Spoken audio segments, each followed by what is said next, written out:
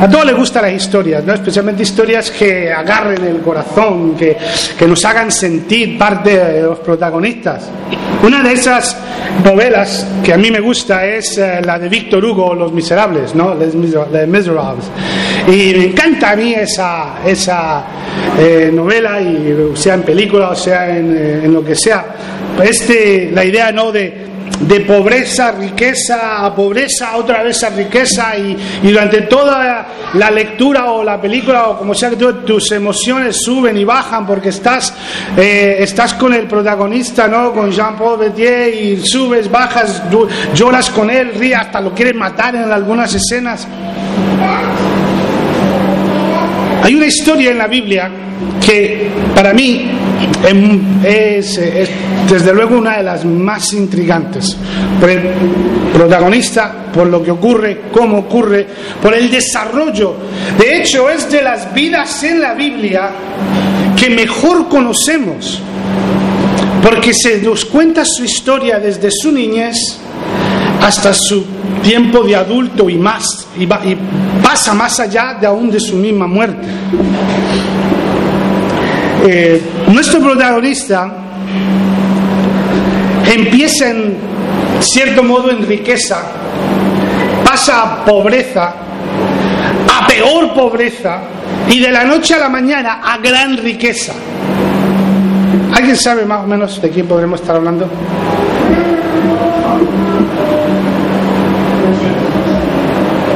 José. Muy bien. De José, el hijo de Jacob. Así que les voy a invitar a leer en el capítulo 37 de Génesis. José tiene que ser para mí una de las historias más especiales. Muy, muy especial. Lo que pasa es que como arranca la vida de José, muchas veces le perdemos el sentido a ese primer capítulo, que es el 37. Hay que captar el 37 muy, muy bien para que el resto de su historia tenga sentido, para que el fin tenga sentido, el entremedio tenga sentido, los hermanos tengan sentido, el padre tenga sentido, la tierra de Goshen tenga sentido. Hay que captar el primer capítulo de su vida, que es el 37. A falta de tiempo, ya que cantasteis tanto y bien, vamos simplemente a leer unos pocos versículos, porque ya sabéis, yo siempre soy de los que sabemos cuándo arranco, pero no sabemos cuándo aterrizamos. Pero vamos a hacer un pequeño esfuerzo de que no se alargue la cosa. Versículo 3. Dice así: y amaba a Israel, eso es Jacob, Israel, mismo personaje, y amaba a Israel a José más que a todos sus hijos, porque lo había tenido en su vejez, y le hizo una túnica de diversos colores. Y viendo sus hermanos que su padre lo amaba más que a todos sus hermanos, le aborrecían y no podían hablarle pacíficamente. Y soñó José un sueño y lo contó a sus hermanos, y ellos llegaron a aborrecerle más todavía. Y les dijo: oíd ahora este sueño que he soñado. He aquí que estábamos manojos en medio de campo, y he aquí que mi manojo se levantó y estaba derecho, y que vuestros manojos estaban alrededor y se inclinaron al mío. Le respondieron sus hermanos: ¿reinarás tú sobre nosotros? ¿O señorearás sobre nosotros? Y le aborrecieron aún más a causa de sus sueños y de sus palabras. Versículo 9. Soñó aún otro sueño y lo contó a sus hermanos diciendo: he aquí, he soñado otro sueño, y aquí el sol y la luna y 11 estrellas se inclinaban a mí. Y lo contó a su padre, a sus hermanos, y su padre le respondió y le dijo: ¿qué sueño es este que soñaste? ¿Acaso vendremos yo y tu madre y tus hermanos a postrarnos en tierra ante ti? Y sus hermanos le tenían envidia, mas su padre meditaba en esto. Vamos a orar. Padre,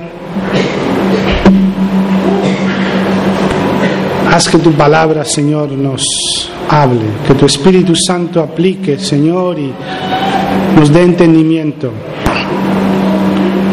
para conocer más, Señor, tu carácter sobre nuestra vida y tu modo, Señor, sobre nosotros. Y nos inclinamos a ti, Señor, en el nombre de tu Hijo Jesús. Amén.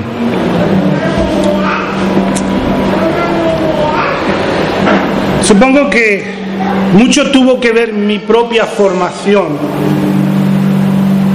en el yo no saber qué hacer con José.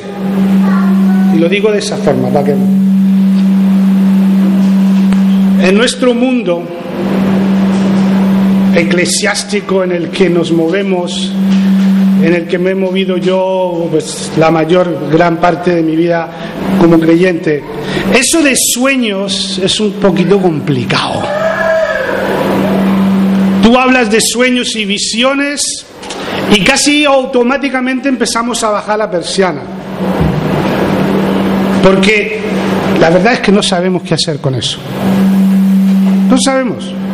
Y aquello que parece no tenerle muchas respuestas, pues mejor la ponemos a un lado y decimos, pues va a ser que no.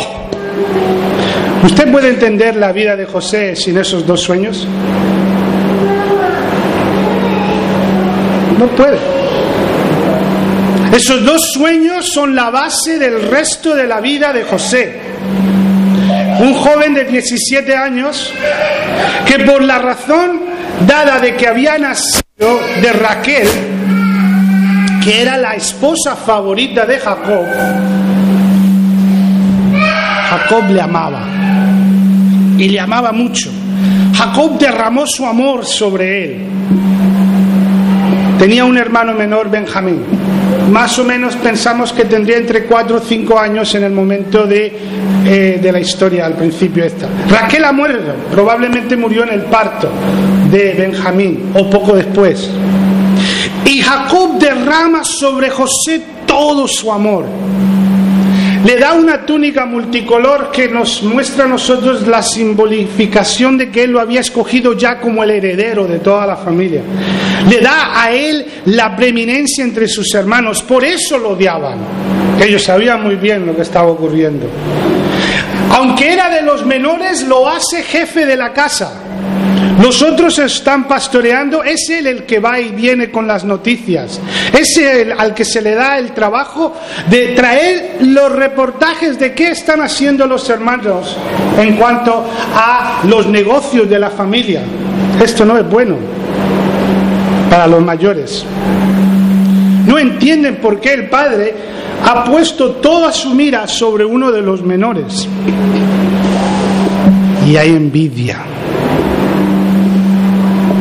Pero no es eso lo que queremos hablar hoy.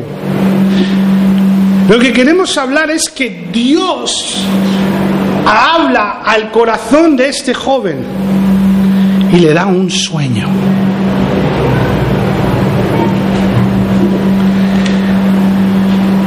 Ya nos empezamos a poner nerviosos, porque si empezamos a hablar de sueños, ¿a dónde vamos a ir? Pero yo digo, ¿qué era lo que Dios tenía para hacer con este joven? No le podía decir que leyera la Escritura porque no había. Todavía no se ha escrito el canon. Todavía no se ha escrito ni siquiera Moisés, ni siquiera ha nacido. No le podía decir a él otra cosa más que hablarle a través de los... No habían profetas como conocemos nosotros hoy en el Antiguo Testamento. Todavía no han llegado los profetas. Es más, era su familia, los patriarcas eran su familia. Lo que él conocía era a través de la tradición oral, y cuando Dios decidía hablarle a alguien a través de sueños, como le habló a su tatarabuelo, a su abuelo y a su padre,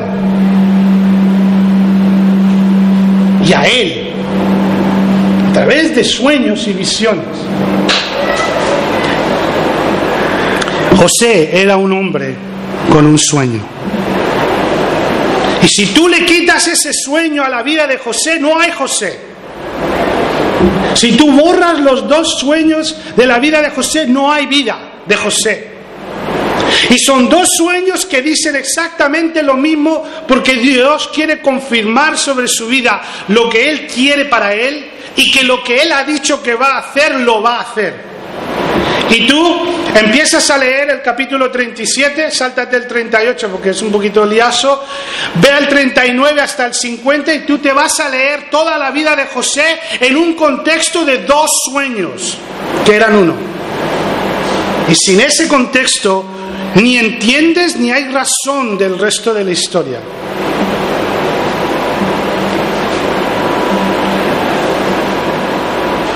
Hoy tenemos la Escritura. Tenemos los profetas.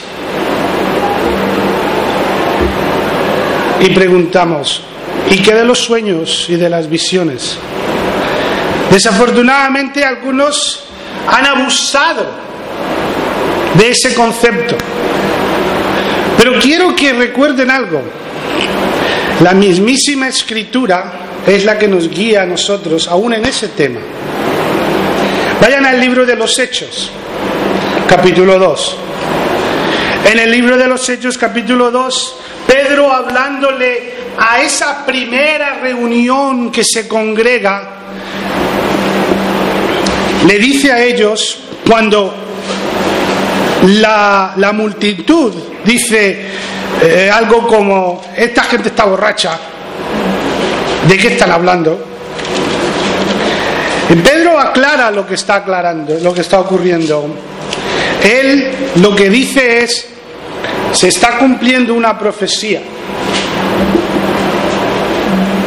El capítulo 2 del libro de los Hechos, versículo 16. Mas esto es lo dicho por el profeta Joel. Y en los postreros días, dice Dios, derramaré de mi espíritu sobre toda carne. Y vuestros hijos y vuestras hijas profetizarán. Vuestros jóvenes verán visiones, vuestros ancianos soñarán sueños.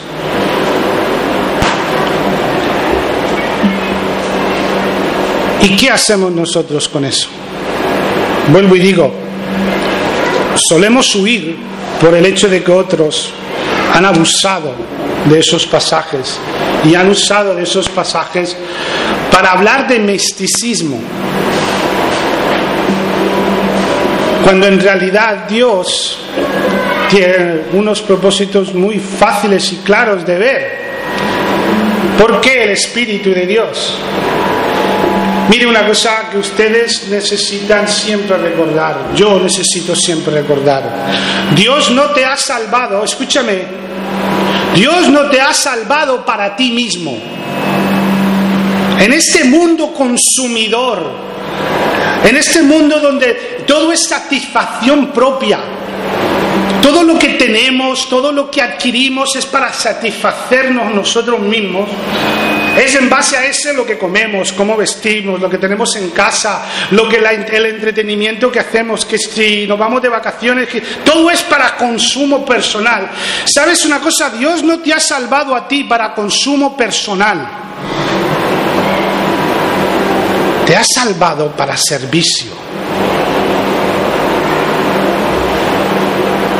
Para servicio. Para que tú sirvas al reino de Dios. Y el Espíritu de Dios, cuando vino a tu vida, ¿sabes una de las cosas que ha hecho? Aparte de la justificación, la salvación y todo lo que viene teológicamente, ¿sabes lo que hizo también? Te trajo un sueño. Puso en ti un sueño de parte de Dios. Yo recuerdo el mío, como que si fuera hoy. Como que si fuera hoy, esta mañana, que Él me hubiese dado. Recuerdo muy bien cuando Dios vino sobre mi vida, cuando perdonó mis pecados, cuando me limpió, cuando me sentí libre de mi culpa. Pero también recuerdo cuando implantó en mí el sueño. Yo no entendía ese sueño. Es más, yo me quedé callado de mi sueño, porque yo no sabía qué hacer con esa información. Pero Dios plantó en mí un sueño. Y a lo largo de mis días, de mi vida, de mi ministerio, de mi familia, ese sueño se ha ido realizando. Y he visto a Dios cómo Él ha hecho de ese sueño una realidad. ¿Y sabe qué les voy a decir una cosa? Esta iglesia era parte de ese sueño. Y fue parte de lo que Dios hizo en mi vida en ese momento. Y probablemente ustedes como iglesia, los que existían aquí por allá, al principio de los 90, hasta mediados de los 90, nunca sabrán lo importante que fue esta iglesia en mi vida personal. Fue uno de esos lugares donde Dios plantó rocas en medio de un río para que yo nunca olvidase lo que Él hizo en mí aquí en esta iglesia. Porque Dios tenía un sueño para realizar y Dios puso un sueño en vosotros cuando Él llegó a vuestra vida. Un hombre, una mujer con el sueño de Dios claro en su mente es imparable. ¿Cuándo, me pregunto? ¿Cuándo hemos de dejar de soñar? ¿Cuándo ya somos demasiado viejos para soñar? Oí de un tal Moisés que a la edad de 80 años volvió a soñar. De un tal Caleb que a la edad de 80 años empezó otra vez a soñar. Digo yo, ¿cuándo es que ya estamos demasiado mayores para soñar? ¿Cuándo es que decimos, ya es hora de jubilarme? Yo tengo una iglesia en Torrevieja que Dios me ha dado para servir, en la cual el 80% de las personas son jubilados. Y me he dedicado a una sola cosa: a meterles fuego debajo del sentadero. Porque yo no me voy a dar por vencido cuando llegue a los 60, a los 65, a decir, ya es hora de jubilarme. Porque Dios no me salvó para mí mismo. Dios no te salvó a ti, para ti mismo, para tu consumo personal. Te ha salvado para servir. Y nos ha llamado a servir hasta el día que Él nos llame a casa. Y si tu egoísmo personal no entiende eso, entonces es que no has entendido tu salvación. Estás tan enamorado contigo mismo que se te ha olvidado que hay un reino y que de ti depende ese reino. De que tú sirvas al pueblo de Dios. ¿Qué sueño te dio Dios a ti cuando tú llegaste al Evangelio y se te ha olvidado? Lo has abandonado. Las circunstancias te lo han robado. Vamos a mirar algunas circunstancias en la vida de José. Echa mano otra vez del sueño de Dios. Porque el Espíritu de Dios siempre trae propósito a la vida de sus hijos. El Espíritu de Dios no viene solamente para darte a ti un seguro contra incendio. El Espíritu de Dios viene para que en ti se cumpla un propósito. Por eso nos vierte con don de parte de Dios. Ese don que Dios te da, o si en tu caso piensas que son dones, da igual, es otro día, lo dejamos.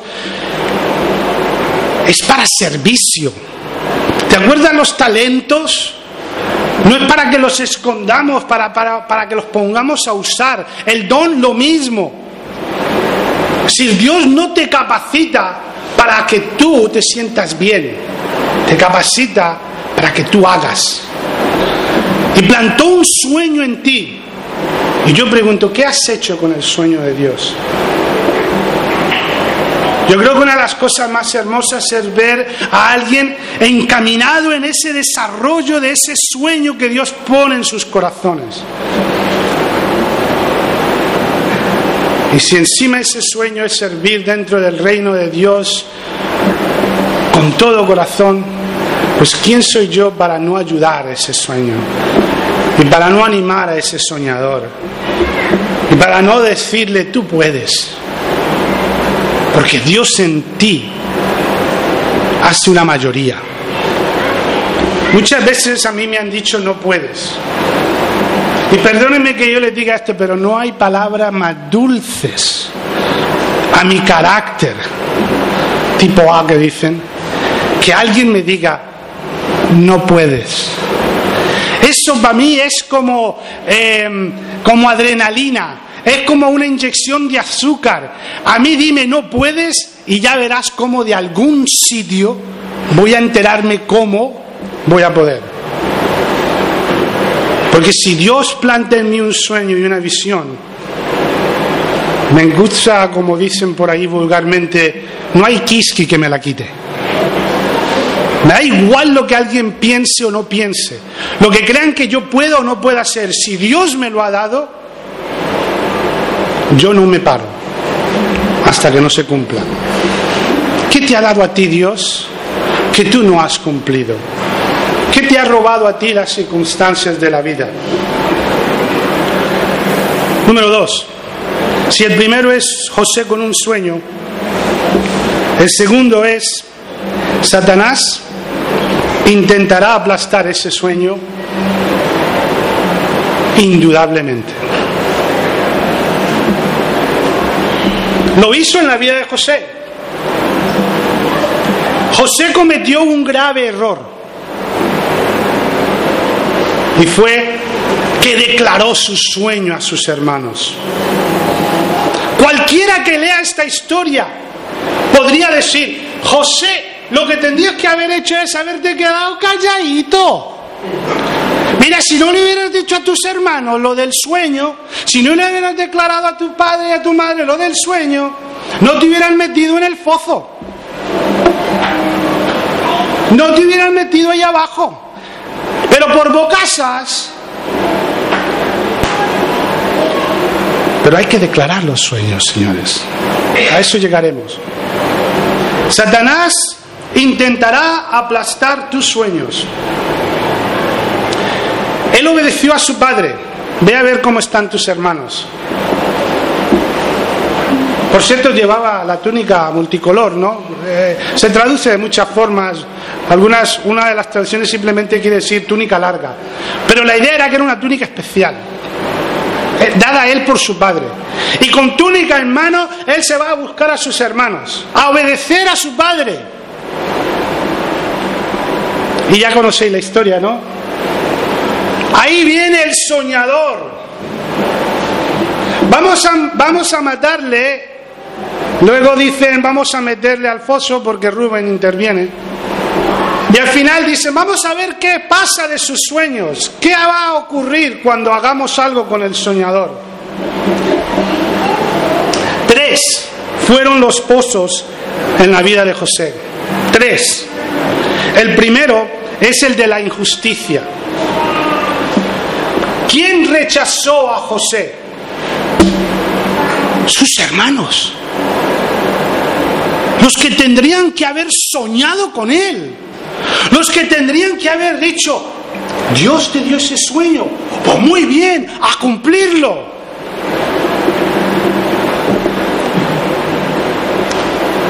El pozo del rechazo, de las injusticias que la vida nos tira a nosotros. ¿Cuántas veces he visto yo cosas y digo, es que no es justo? Mire, en el ministerio, en la vida normal, si tú hablas de Jesús, te ha ocurrido, yo sé que te ha ocurrido, pero no ocurre a todos. Alguien viene y dice cosas como, ¿cómo puede haber un Dios con la injusticia que hay en el mundo? Las guerras, el hambre, es siempre la misma historia. Que poco conocen el carácter de Dios y el podrido corazón del ser humano. Qué ganas de echarle la culpa a alguien y no a nosotros mismos.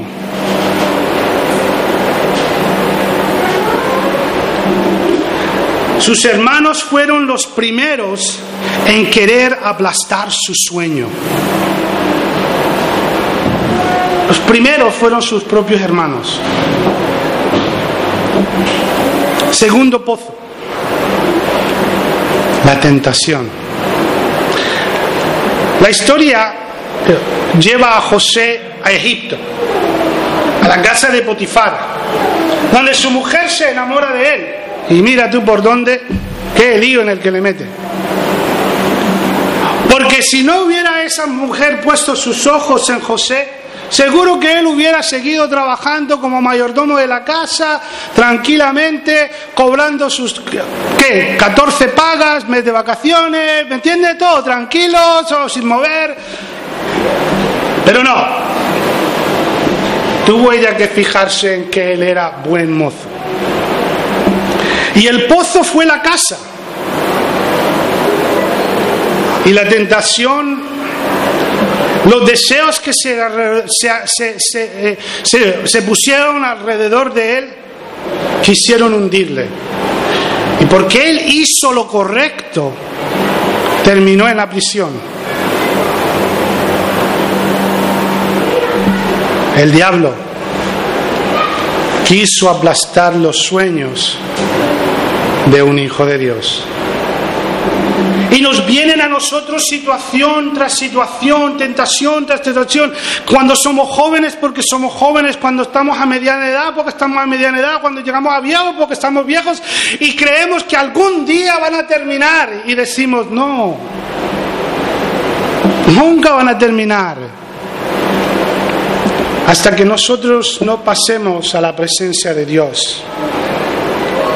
Porque la salvación también incluye ser salvados de la presencia del pecado. Pero eso no ocurrirá hasta que no pasemos a la presencia de Dios. Y el diablo sabe cuál es tu punto débil. Y tú también. O nos vamos a decir mentiritas. Y él viene a por ti. Y un día luchas. Y otro día lo apartas. Y otro día le dices, déjame quieto. Pero a que cansa. Va minando y minando y minando y minando nuestra persona, nuestro carácter, la misma cosa, hasta que un día nos damos cuenta que le dejamos entrar. ¿Cuál fuera la historia de José hoy? Dice la Escritura que día tras día tras día la mujer le decía, ven, acuéstate conmigo. No dice que se lo dijo una vez. Lea bien el pasaje en el capítulo 39. Decía, día tras día tras día la mujer le decía, ven, acuéstate conmigo. ¿Cuál fuese la historia de José hoy si él hubiera dicho sí? Oiga, probablemente mi trabajo se mejore. Puedo pedir un poquito de, ya sabes, de eso de que me suban el sueldo. Y encima trabajar menos. Avanzar un poco en la empresa, ¿no? ¿Qué es lo que tengo que hacer para avanzar? Por cierto, ¿sabes una cosa? Es el primer caso de acoso sexual en la Biblia.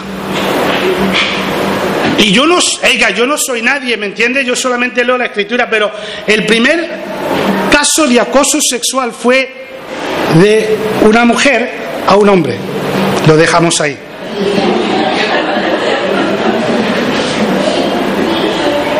Tercer pozo. La adversidad. Ya no es suficiente que está en una prisión. Ya no es suficiente que el pobre hombre es inocentemente acusado y lanzado a una prisión. Pero olvidado. Aquel copero, después del tema de los sueños y todo, y le dice, en cuanto yo llegue donde Faraón le hablaré de ti, se olvidó de él. Y siguió en la prisión. Las adversidades que la vida nos tira a nosotros, el diablo las quiere usar para aplastar tu sueño. ¿Qué sueño te ha dado a ti Dios que todavía no has cumplido? ¿O lo dejaste a media? ¿Arrancaste si no has terminado? Que se te acabó el dinero, que es que esto, que lo otro. Y el diablo tranquilamente diciendo, otro más que hemos desviado. El plan de Satanás es el de descarrilar los sueños dados por Dios. Y el Espíritu de Dios no vino a tu vida vacío. Trajo dones, talentos y sueños. De grandeza, de algo para el reino, de ganar almas, de servir, de algo Dios puso en ti.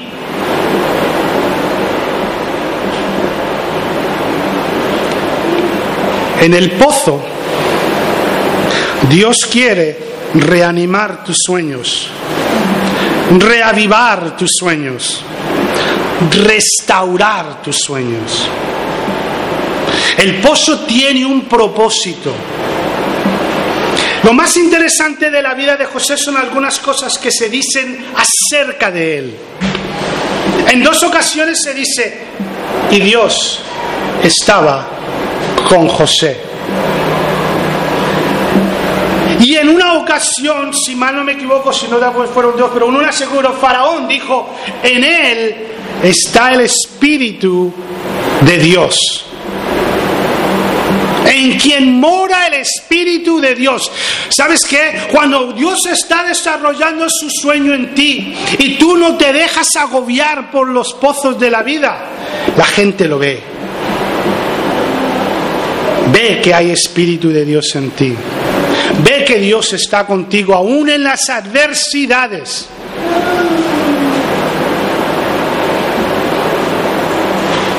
Termino. Mi último punto. Y es este. A pesar de desvíos, a pesar de descarrilamientos, a pesar de demoras, Dios dice, está con José.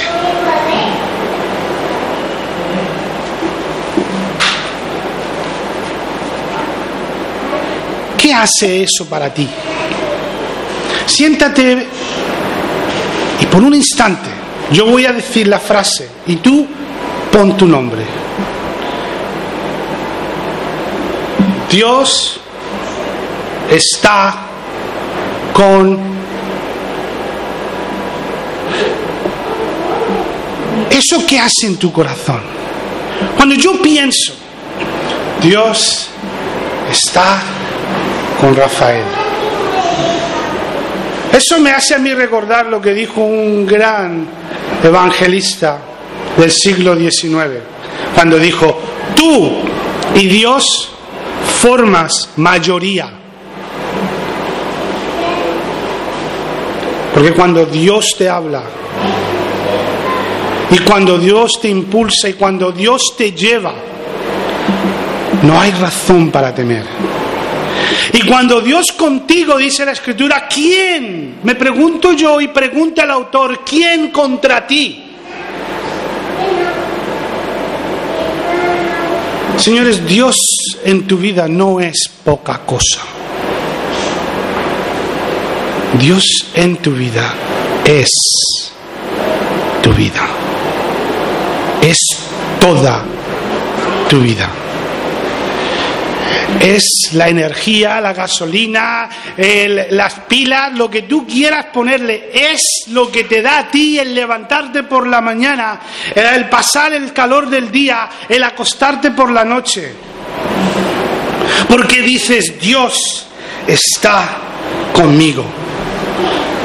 Y no hay desvío, no hay descarrilamiento, no hay demora que se vaya a entreponer en mi sueño que Dios me ha dado y lo que el mundo está intentando de robarme. Nuestros sueños no se cumplen como muchas veces creemos. Eso también es verdad. Y nuestros sueños no se cumplen porque somos jóvenes y fuertes. Nuestros sueños no se cumplen porque tenemos a nuestro alcance la tecnología del siglo XXI. Nuestros sueños no se cumplen porque somos muy sabios y hemos adquirido mucho conocimiento. Nuestros sueños no se cumplen porque ya tenemos experiencia. Mire la vida de José. Vuelva y vaya a leer usted esos pasajes. Dígame usted a mí, ¿qué hizo José para cumplir los sueños que Dios puso en él? Nada. ¿Qué hizo José para cumplirlos? No hizo nada. A ver, vamos a ver. Si Dios le da a usted un sueño como el que le dio a él, de que todo mundo se iba a postrar ante él, ¿se vende usted como esclavo?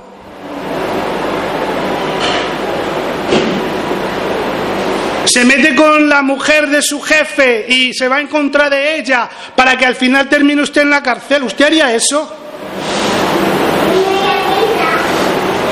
No. ¿Qué hizo José para él cumplir sus sueños? Caminar con Dios. En lo bueno, en lo malo. Pozo 1, pozo 2, pozo 3. Caminar con Dios. Y Dios con él.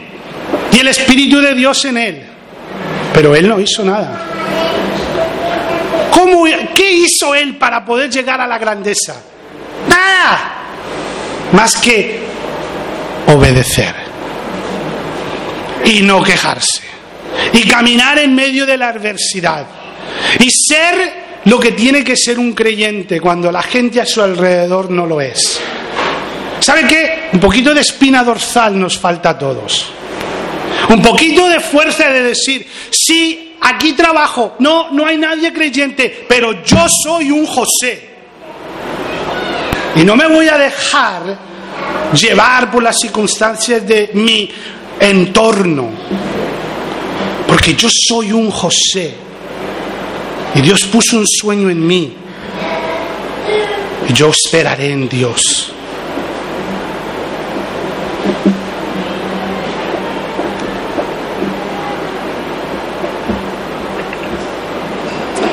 La última detalle de eso es la caravana.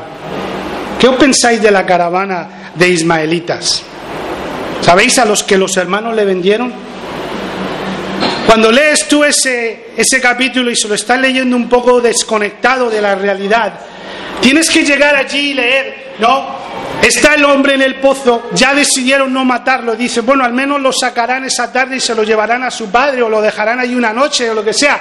Y justo cuando tú crees que todo está a salvo, la caravana de ismaelitas, ¿no? Y el hermano, Judá, que se ve que era el administrador de la casa, ¡ping! ¿Y si lo vendemos? Y sacamos un poquito de dinero. Y dice, pero tenía que pasar por ahí la caravana esa de ismaelitas. ¿Pero por qué? Y afuera José, lo venden a los ismaelitas y ala, para Egipto. Por cada pozo, Dios mandará una caravana para tu vida. Escúchame lo que te digo. Esa caravana de ismaelitas era la voluntad de Dios para José. Tienes que pensar en los patriarcas por un instante. Piensa en las promesas de Dios. La tierra era para ellos. ¿Qué hace José en una caravana de ismaelitas hacia el sur, a Egipto? Es como para decirle al autor y a Dios, un momento, pare, tiempo, la promesa es para Canaán. La tierra de Canaán es la de ellos. Él no puede ir a Egipto, él tiene que quedarse aquí, porque esta es la tierra. Y Dios dice, no, mis planes son diferentes a tus planes. Esa caravana de ismaelitas era la respuesta de Dios para llevarlo donde él tenía que estar. Y cuando llegue la caravana de ismaelitas a tu vida y tú digas, pero esto no es lo que yo quiero, en vez de repatear y patalear y tirar tú ahí tu actitud y tu nerviosismo, di gracias, Señor. No sé a dónde esta caravana me va a llevar, pero esta caravana es tuya. Y me voy a subir con gran aceptación y dejaré que tú sigas forjando tu voluntad en mi vida, tu carácter en mí. Dice la escritura que Dios estaba con José. Pero ¿sabe una cosa? Nadie sabía que Dios amaba a José. José no sabía que Dios amaba a José. Jacob no sabía que Dios amaba a José. Sus hermanos no sabían que Dios amaba a José. Los ismaelitas no sabían que Dios amaba a José.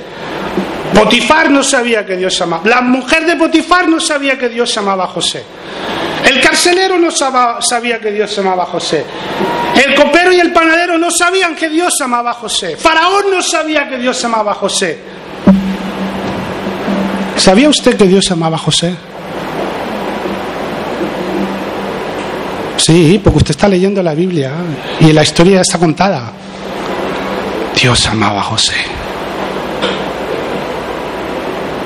Y nada ocurrió en la vida de José que Dios no quería que le ocurriera a la vida de José. Y perdónenme que les diga esto, porque lo digo yo en mí mismo. Eso me repatea, porque yo quiero saber por adelantado lo que Dios está haciendo. No me gustan las sorpresas. Y Dios a veces aprieta un poquito por aquí y luego una semana más tarde me aprieta otro poquito por ahí. Si yo les cuento a ustedes lo que yo he tenido que pasar las últimas 3 semanas,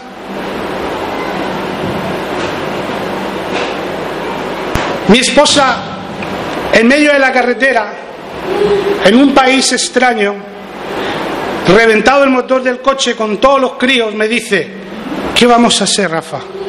Y yo le dije: vamos a ver qué Dios tiene para nosotros en esta sorpresa.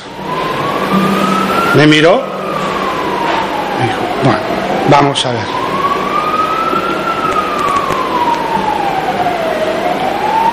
Mire usted, no me diga que usted sabe que Dios le ama. No me diga que usted sabe que Dios está con usted. No me diga usted a mí: yo sé que yo soy cristiano, que yo soy salvo. Si usted todos los días de su santa vida se levanta quejándose de lo que Dios le ha dado. Si todos los días de su vida usted se levanta diciendo: yo quiero más. Es que yo no quiero esto, es que yo quiero aquello, es que a mí no me gusta esto, es que a mí no me... Y quejándonos de esto y quejándonos del otro. Y yo digo: es que ¿dónde está Dios en tu vida? ¿Qué era lo que querías tú de Dios? ¿Un Dios hecho a tu manera, a tu imagen y semejanza? Pues no. No es así. José llegó a grandeza. Oiga, no sé si usted sabe cómo terminó la historia. Ministro de Agricultura de Egipto, con toda la gloria y la pompa que aquello tuvo que haber sido. Y pasó un día, y pasó un mes, y pasó un año, y pasaron años. ¿Crees tú que José se acordó de esos pozos? ¿Crees tú que José se acordó del primer pozo por sus hermanos? ¿Del segundo pozo por la esclavitud? ¿Del tercer pozo por la cárcel? Nunca se olvidó de ellos. Y siempre supo que Dios estuvo con él. Y yo creo que eso hizo de él un mejor ministro en Egipto. Y eso hizo de él un mejor testigo de quién es Jehová. Romanos 8:28, y lo volvemos a recordar: los que aman a Dios, todas las cosas cooperan para bien. Sí. Sí. Esto es para los que son llamados conforme a su propósito. Hay un versículo en el libro de José, en el libro de Génesis, en la vida de José. Creo que es uno de esos versículos que en una sola frase describen la soberanía de Dios. Es el capítulo 50, versículo 20. Rápidamente vayan allí y yo les digo el trasfondo. Se está muriendo Jacob. Los hermanos están temblando porque dicen: el día que muera papá, nuestro hermano nos va a cortar la cabeza a todos, se va a desquitar de lo que le hicimos. Y ellos vienen. Y vienen básicamente a rogar por sus vidas, porque hasta ahora sabían que creían que lo único que los mantenía vivos era que papá estaba vivo. Y cuando vienen a José, José les dice lo siguiente: miren la soberanía de Dios entendida en este joven ya mayor. Vosotros pensasteis hacer mal. Vosotros pensasteis hacerme mal, pero Dios lo tornó en bien. Eso, señores, es soberanía. Eso es Dios sentado en el trono, y nadie ni nada va a cambiar el plan de Dios en mi vida si yo soy obediente, si yo soy fiel, si yo camino con Él en las verdes y en las maduras, en el calor y en el frío, cuando puedo y cuando no puedo. 3 conclusiones y nos vamos. José no hizo nada para cumplir sus sueños. No manipuló, no torció, no planeó, no conspiró. Solo caminó a la luz que Dios le daba. Caminó a la luz que Dios le daba. Número 2. José era un hombre fiel. Eso se ve a la larga de toda su vida. Fue fiel a su padre. Fue fiel a los ismaelitas. Fue fiel a Potifar. Fue fiel al carcelero. Fue fiel al panadero y al copero. Fue fiel a Faraón. Obedeció para la gloria de Dios. Oiga, no hay sino que estar en un sitio donde tu libertad es privada para tú rebelarte. No hay sino que estar en un sitio donde alguien te ha injustamente tratado para tú rebelarte. No hay sino que estar en una circunstancia que está fuera de tu control, adversidad a no poder, y tú, ¿qué vas a hacer? Rebelarte. Pero no así José. Se mantuvo fiel a los que estaban sobre él. No cuestionó. Pero yo no sé cómo lo hizo, más que el Espíritu de Dios estaba en él. Y número 3. ¿Sabe lo que hizo José para hacer que el sueño funcionase? Si podríamos decir que fue lo único que él hizo. Sembró su sueño. Siembra tu sueño. ¿Sabes? Cuando tú te pones una meta y te la guardas para ti, ¿sabes quién sabe cuando tú no cumples la meta? Nadie. Nadie. Cuando tú no siembras tus sueños, nadie sabe si los vas a cumplir o no los vas a cumplir, si estás en camino o no estás en... Es más, si tú no lo dices, probablemente es porque ni tú te lo crees. José le dijo sus sueños a su familia. Dile a otros aquellas cosas que Dios te revela a ti. Y dilo porque lo crees.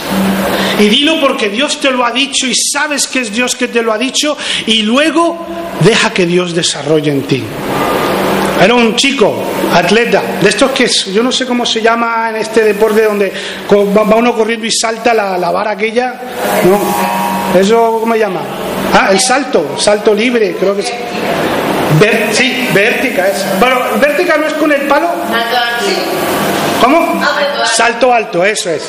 Este chico era muy bueno al salto alto, ¿no? Y allí donde en el club en el que él estaba vieron que el muchacho tenía posibilidad. Ganó una competencia, 2, 3. Les trajeron un nuevo entrenador solo para él. Y el entrenador le miró y le dijo: ¿cuál es tu récord de salto? Y él le dijo: X metros. Y el hombre fue a la vara y la puso lo más alto que podía. Y vieron del joven y le dice: sáltala.